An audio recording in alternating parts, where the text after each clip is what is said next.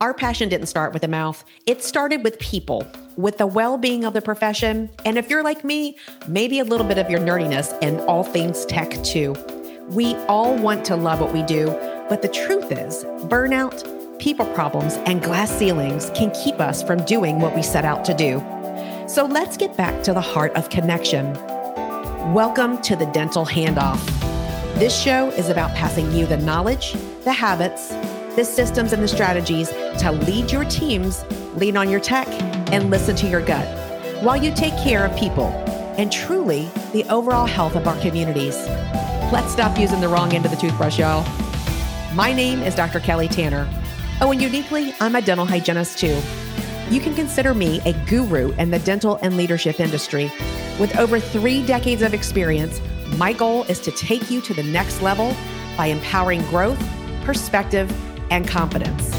By identifying the gaps, recognizing the plaque, and extracting the truth with the other experts in the field. I'll share their stories, empower you to own yours, and elevate your passion in the process. So have a seat in the chair, put on your bib, and let's get to work. Welcome to the Dental Handoff. I am Dr. Kelly Tanner, and today I have with me Tanya Maestas. Tanya, thank you so much for being on the show today. Kelly, I'm super stoked to be here with you today. And I'm excited to see what we're going to talk about. Well, Tanya and I met each other through the dinks, through the dentists in the know. And we got real close and personal during the 12 Days of Christmas segment a few weeks ago. Gosh, that seems like yesterday. But so I said, I've got to have her on because she is an amazing human. And I know that if you're part of the dinks, that you are an amazing human. So I'm so glad to spend this time with you today. Well, I'm Tanya, super happy to be here, Kelly. But what a fun time that was with the Dinks. I think that they're a fun group, great people, and I think that they just brought us together. And so they sure did. And I love the. If you guys haven't seen this episode, go back to the Dinks. It's the 12 Days of Christmas episode. It is freaking hilarious. If you guys could have seen us practicing for that and all the bloopers, right? Just to take out of that reel would have been what people would have been wanting. Yes, absolutely. But we did it. We pulled it off. Yes. But the spontaneity was great. Yes. So Tanya, the question that I always ask is, why dentistry? Did you choose it? Did it choose you? Yeah. That's a great question. And I think that, everyone has a different path, a different journey. But for me, I did a science project in the 5th grade to see what drink stains teeth the most. And I had the opportunity to go out to different dental practices and meet with different dentists in the community. And I saw how much, they loved their job. They loved connecting with their patients and how kind they were for me. And I think at such a young age, it made such a big impression on me that it kind of stuck. And so from that point forward, I knew that's what I wanted to do. And everything I did was kind of towards getting into dental school, and got into dental school, and now we're here. So you liked the science behind it, is what it sounds like. Yeah, that was so fun. We would they gave me extracted teeth, so I got to throw some extracted teeth into different drinks. We would leave it there for a little bit, brush them, and then we would just see the color change over time. And I got to do it with my parents, and it was fun. And it was just cool to be out in the community. And it was nice that the dentist took time to listen to me at that age when they could have easily just given me teeth and sent me out the door. So what did you find out? Which drinks and foods? Yeah, do you remember? No, I can't really remember, but I know coffee was up there, and Kool-Aid, of course, and Coke was up there as well too. So, the common stuff that we know, but I can't remember the results 100%. There were so many variables looking back, but it was fun. Those are fun times, and the things that you're like, oh, I got to do it. But then you sort of get excited. Mine was about the effect of fertilizer and soil on bird seed, because I had a bird, and I was thinking, okay, well, this is a seed and we feed it to birds. Will it grow?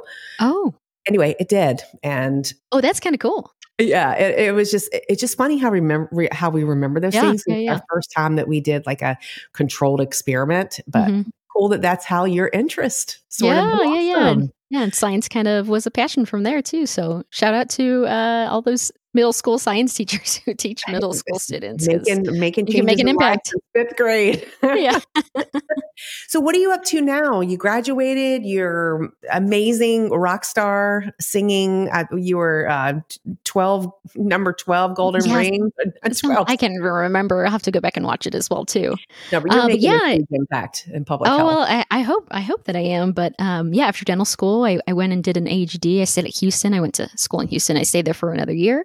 Then I came back to my hometown in El Paso, Texas, and I work at a FQHC, federally qualified health center, about 45 minutes from home outside of the city in Chaparral, New Mexico. And yeah, I had a commitment with the National Health Service Corps, who paid for my schooling and returned to service in an underserved area. But for me, I always knew that I wanted to help those who couldn't help themselves, or don't have the opportunity to go see a dentist. And so we see a very rural community. Many migrants are in the area. The majority of the population speaks Spanish, so I am fluent. And yeah, if we weren't there, it's likely that many of those patients wouldn't have access to care. So I'm really pleased that we're able to be there, as well as our medical physicians that are next door. And half a day a week, I'm at the new dental school in El Paso, and we're going to graduate our first class next year. So I guess we're not that new, but really, really exciting to see, everything that they're learning, and hopefully it'll all pay off once they start working. Yeah. How many students are accepted every year to that program? Yeah. Oh gosh, I'm going to blank out. But the first class had about like 45, I believe. And then after that, they increased. And so I think they're maybe in the 70s now. Yeah, if the admission teams watches this, they're going to be upset. But I can't remember. We will not quote you on that. It was just a roundabout number. Yeah, they're under 100 at this point. Okay, cool. Because I was thinking if I was starting in dental school, I'd probably want to start smaller and then sort of incrementally. Yes. Let's admit 100 just right out the gate. Yeah. I think they'll get to that point, but that'll probably be along the line. They may get a new building by then, but it's been so cool to kind of watch how excited the dental students are, and see them struggle the way that we struggled in dental school, and help them along the way, and just kind of inspire them to get out there and help others. So from the time since you've graduated and from the time that you're teaching now, what are some of the big differences that you're seeing perhaps in how education is taught, what the experiences are like? Could you talk a little bit about that? Yeah, so the curriculum in El Paso is just a little bit different. Everything is digital. They don't do any waxing. They're trying to do everything digital. Everything is kind of milled and in-house. So that's pretty cool. And I think that things were very analog for our class that was graduating. You were starting to see that shift into digital, but it wasn't there 100%. And so I think that the curriculum in El Paso is kind of the exception, not the rule, not what everyone's doing now. But I think what we're starting to see in a lot of dental schools is that that incorporation of digital dentistry is coming in so much earlier on. Mm-hmm. And so I think even a few classes after us at Houston knew so much more about different components of digital dentistry than we did. And so I think that's one change that we're seeing in the education field, and that's an exciting thing. Of course, being in public health, we don't have a lot of digital toys, I guess you could call them. But I think that in the future we'll get there. I think that in the next few years, as costs starts to come down, I think that we'll see that we'll be able to incorporate that in public health settings. And I know a few people at FQHCs have scanners, but if anyone listening wants to donate a scanner to our clinic, please let me know. Yes. So that is a call out to our listeners. Yeah, that's right. I do believe that there are people who listen to this what kind of scanner are you looking for? Oh, anything. Yeah, whatever. Well, no, we'll take anything. Say the names. Like, what kind of scanner are you talking about? Like, I'd love an iTero scanner. Yeah, I'd love an iTero scanner, but I'll take what we can get, just to help the workflow. One thing that's really unique about our clinic is that locally, none of the labs will come out to pick up. And so, it's just too far for them. So we have to ship everything out, and everything just takes a longer time. But if I could scan, instead of taking an impression and sending it out, it would cut the time for that travel a little bit, where we just need to wait for the product to come in. So just a thought. Yeah. And also too, with any type of population, but I'm sure also with this type of population, sometimes the barriers, right? They keep them from coming there. Yeah. You gotta get them while you got them, and you gotta treat them where they are. And so them coming back to deliver something or to know when they're going to be able to come back sometimes is a question mark. And so having that capability of digital scanning, to be able to do same day care, to Yeah. Oh, that would be not great deal if with if we could impressions. mail in house. That would be awesome. But I don't think we're there yet. I do think in the future, with the capability of grants and maybe some companies that could donate some things, we'll get there. But we're not there yet. All right. But we'll Well, see. her information is going to be in the show notes. So if anybody listening knows of this that would help an amazing population in Yeah, Texas, this is how good comes about. that's right. That's right. And we don't usually ask for things on this show, but I'm just saying, I honor all healthcare providers and all people, but you and this unique population that you're serving, which you'll tell us more about in just a moment. It's just you guys wear capes. You really do. And the services that you're providing are life-saving. They really Well, are. hopefully. I mean, I hope I'd like to think that, and I hope that we're doing a lot of good in the community. And it can be frustrating. It is, like any other practice. There's a struggle that's there.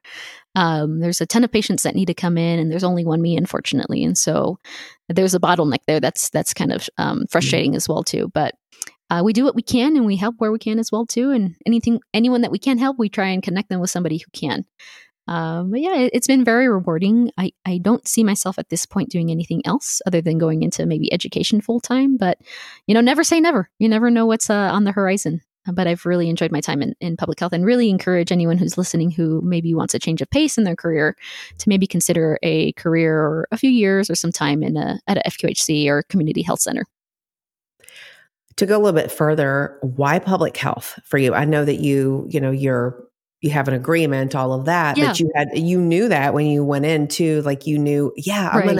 I'm signed up for this because it had to be something that you wanted. So Yeah, tell yeah. me So more about where that blossomed from, or where that yeah, comes from. so it's interesting, but that before I applied for dental school, I thought that the only thing that you could do coming out of dental school was go into a private practice. I knew the Mhm. practice that I wanted to buy. I knew who I wanted to work with. I was set. But growing up, my dad always said, there's always free money available. You just got to find it out. And so I've always been one who kind of sought out different scholarships. And before I started dental school, I looked at any scholarships available for dental students for dental school, and I came across the National Health Service Corps, and I saw that what their commitment looks like to the public health sector. And so it just resonated with kind of my mission and why I was going into dentistry. Growing up in El Paso, we're a border town. We're right next to Juarez, Mexico, and then right next to New Mexico as well too. And so many people, if they're not able to afford care here in the United States, they go across to Mexico. And that's fine. There's good and bad dentists everywhere, but Mhm. oftentimes that work may not be the best. Mhm. And so it's really difficult to see, our community have to seek out care in that way. So I knew that I wanted to help and give back to the community and help those pockets that weren't able to receive the care that they needed. And so, yeah, I applied for the scholarship. I was thankful to get it. And when I came out of dental school, I started to apply to different sites. This was pre-COVID, so there weren't a lot of job vacancies.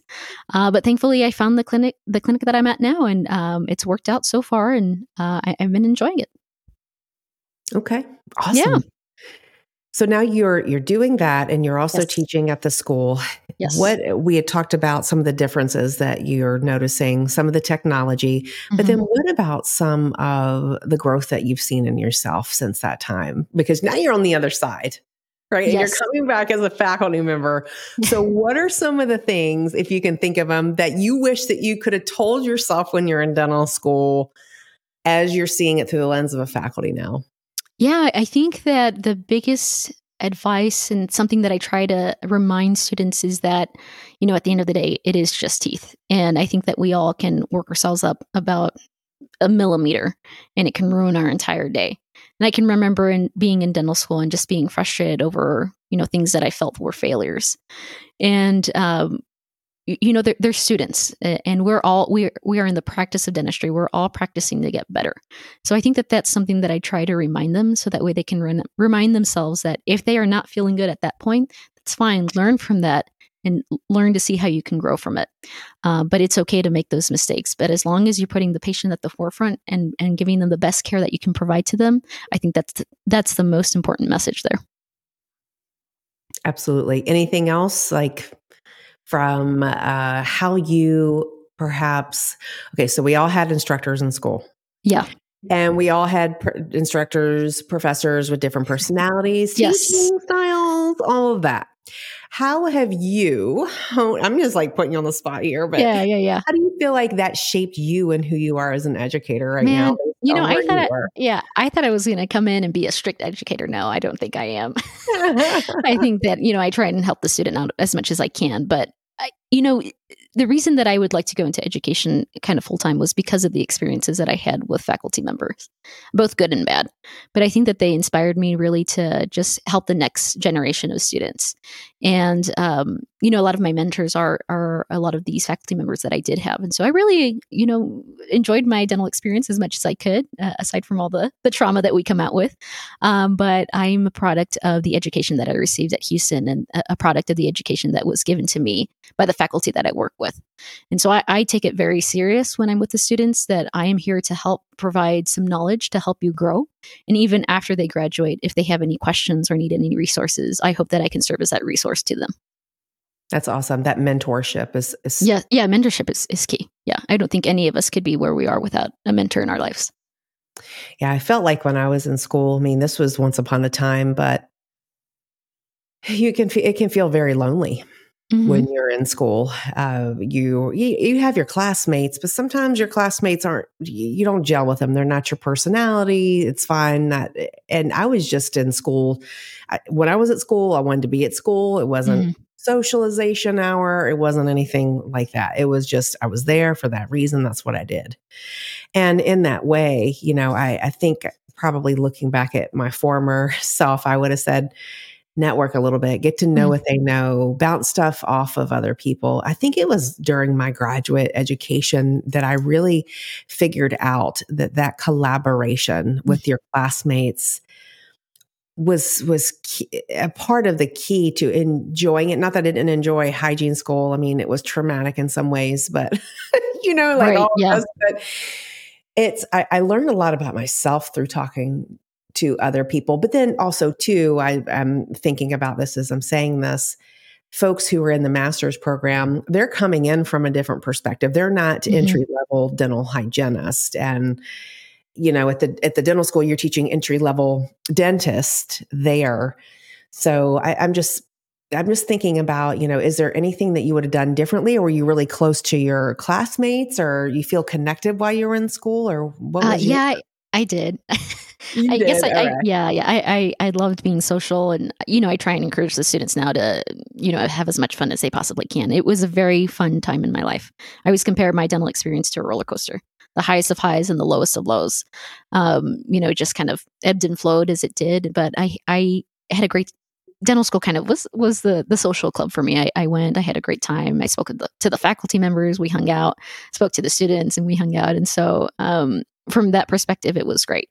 From the material perspective, it was very difficult and I struggled, and it was a huge awakening for me, starting from the first year. But when I look back at all the fun times, I look back at that dental experience with a lot of joy. So you're teaching what year of students right now? I'll teach any of them that are in the clinic, but I'm mostly with the third years. With third years. So, so it's great to, kind of go back and forth and answer their questions and kind of help deliver the why. I think that was maybe a big thing for me in dental school is I didn't understand the why. I was just going through the motions to get done and to get out.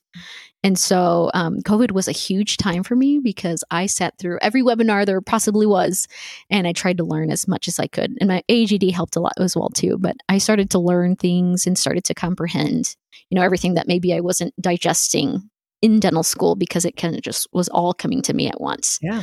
And so I try and give them the why they're doing things, how bonding works, why they're using this kind of material as much as I can. I'm still learning as well too. And if they ask me something that I don't feel comfortable or I genuinely don't know, I tell them, hey, this is the practice of dentistry, like I mentioned, and we're going to find out together. So it's something that I remind them that even as a practicing dentist, you're not going to know everything. Mm-hmm. Yeah, it's when you graduate, that's when you begin the real learning. Yeah, absolutely. The real learning. Yeah. Like, okay, this day embarks that you realize that you know about this much. I know. I still feel like I don't know enough. I learn every day. Well, the more we learn, the more it just grows. And so we're always sort of chasing it. So you mentioned that you're the only dentist at the FQHC? Yes, we should be two. We have several sites throughout southern New Mexico, but at my site, we should be two dentists. But we've had a few that have come in and spent some time there and then have gone out to do another thing. It's hard to find people who want to stay in public health as a career. It's kind of just like a starting point or a stop along the way in their path, and that's fine. I think that's great that there's a great opportunity to learn and build your skill with that community, especially for new dentists who are coming out who may not know what they want to do, or maybe aren't, maybe they don't want to go into a residency or a DSO or private practice right away. This is a great place to be. You grow a ton. But it is a kind of a pit stop for many people. And so people will come in, some of the dentists will come in and they'll go on to do other things. But I still think that they make an impact with their time there. But yeah, we are hiring. So if anyone wants to come work with me, please come on over. But it's fun. I'm fine practicing alone as well too. I think that I can kind of practice the way that I'd like, and I don't feel any pressure to do anything in a certain way. The corporation as a whole, the FQHC as a whole, doesn't really push me to do anything that I don't feel comfortable doing. So that's been really nice, and I can try any material that I'd like to try out, and it's been fun for me to kind of test things out as well. Do you have a team that supports you on site? You have an assistant, you have a hygienist, or? Yes, I have an amazing hygienist right now who's pregnant and will be delivering soon. And we pray that she comes back after she delivers. And then 2 assistants and 2 front desk. And it's a great team. And once we do add another dentist, which hopefully we will sometime in the future, we'll add another 2 assistants to the team. But right now we have a very cohesive team. This is also something that ebbs and flows and has been kind of difficult with building the right team for the kind of dentistry that you want to deliver, especially in this kind of setting. But we have an excellent team right now, and I just feel really comfortable and pleased where we're at. In this position, what are some of the biggest, learning opportunities that you've had? Because you stepped into a position that was in public health, you're managing, working alongside of people. Where are the areas that you feel like you've grown the most? I think I've grown a little bit more with having tough conversations, whether it's with the team or with patients, and also learning to say no. It can be really hard to say no to a patient. But if you know that maybe you won't do well by the patient or your scope of practice can't do X procedure, saying no is important. And that can be really hard. As a people pleaser, that can be really, really hard for me. So I think that that's something that I continue to kind of grow in. I think just in life, saying no is hard, but I think that I continue to kind of learn. From a technical aspect, I continue to grow in my knowledge of different materials and things that I can do for patients. So it's kind of cool to watch my skill kind of grow, like my own hand skills. It's cool to kind of see that grow over time, because I know that when I was in dental school, it definitely was not where it's at now. And I have so much room to continue to grow, but I'm really pleased where things are coming along. I'm learning. Yeah. Do you guys have a wait list where you are? Yeah. Yes. Works. Yeah. So, kind of. Right now, I'm not working right now. I've been helping my mom. She had some surgery, so I'm away from the clinic. But I'll be back hopefully at the end of next month or so. So people have been waiting for me with that. But we were at one point booking out like 6 months ahead of time. And, we would welcome any kind of emergency. But at that point, at the 6-month point, 7 month, I told people that we weren't going to schedule anymore because there's just no way. I couldn't be booking out, a whole year out. I would never catch up, and there'd be no place to put people who have emergent or urgent procedures that need to be completed. So at one point we were at 3 months, and then we were at 6 months. And so we'll see once I go back what that'll look like, and see if we're able to kind of catch up and go from there. But yes, there usually is some kind of wait list. Now, are you all the other safety nets around you, or are you the primary safety net? Yeah, I think that there is another dentist in the community. I don't think a whole lot of people go to them. They're a newer practice. And then we're about 5 or 6 other dental offices in the southern part of New Mexico. So we have another clinic that's about 30 minutes away, give or take, maybe a little bit less. So patients could go over there, and those are the dentists that are helping me out right now. That when I'm not in the clinic, but it's a transportation issue that can be very challenging for a lot of patients. Some patients can't go; they just don't have a right to go. Right. So that can be hard. We were talking before we hopped on stage that a lot of it, you have experience with folks who are Hispanic in descent and also have diabetes. Mm-hmm. Tell me more about what you've learned about that. Oh my gosh, we all know the diabetic oral connection is huge. Mm-hmm. And I think that getting your diabetes under control is huge, not only for your life, but also for the oral cavity. And I've also seen patients who come in who, I would say many of them, if not all of them, diabetics, need some kind of scaling and root planing. And once they get that under control, that also works wonders for them in their lifestyle. Oftentimes, some patients will come in and say, hey, you know what, my A1C went down a little bit after my SRP, and that's huge. So it's really exciting to see patients get excited about taking care of their health. One of the really cool things about being at this FQHC that I'm at is that right next door, we have our physicians. And so oftentimes, the physician that they see is right there. If I have any questions or need a consult, I can just jump over. And that's really, really convenient. And so I think that this is the way that I hope that, healthcare transitions to in the future, is that blend between medicine, physicians, and dentistry.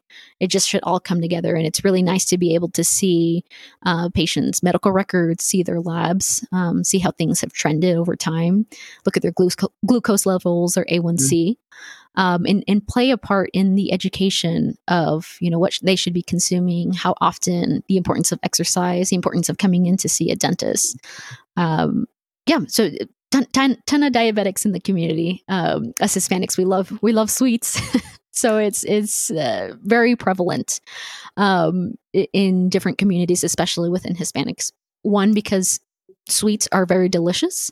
It's a part of our culture. It's a part of our meals. But two, I think because the education is not there. Yeah. So just the education alone and the impact that's making, the ripple effect with that. We can't underestimate the change, the behavioral modifications and the information that we're giving our patients. It's life-changing for them, for their families, you don't know where it stops. Right. Yes. We try and get, for a while I was doing a small little program with pregnant patients and giving them a little brochure on the importance of coming in while they're pregnant to get, a screening and a cleaning done, and then the importance of bringing their children in after they do have their child, and, once their first tooth erupts. And so hopefully we're making a dent in that education and that knowledge that's available in the community. That's all I hope and I pray for. And, we have mothers who come in with many children, and we have one mother who has like 5-6 children, and she is so good at never missing an appointment and making sure that her children come in for whatever they may need, because she knows the value and she knows the importance of doing that. Because we've had some issues, before, where her children had pain before, but we've gotten to the point where she has been so consistent and so good. And I hope that, others will follow her example, because she truly is that model patient.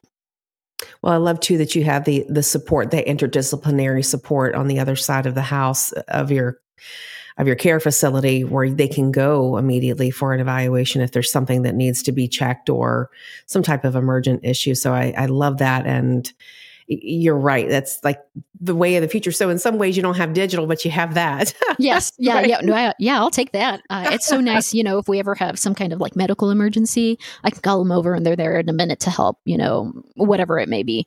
Usually it's people sugar dropping because they didn't eat before they came to the appointment. But it's nice to have them there. It's just that support network, that reassurance that if something goes wrong, they're there to help.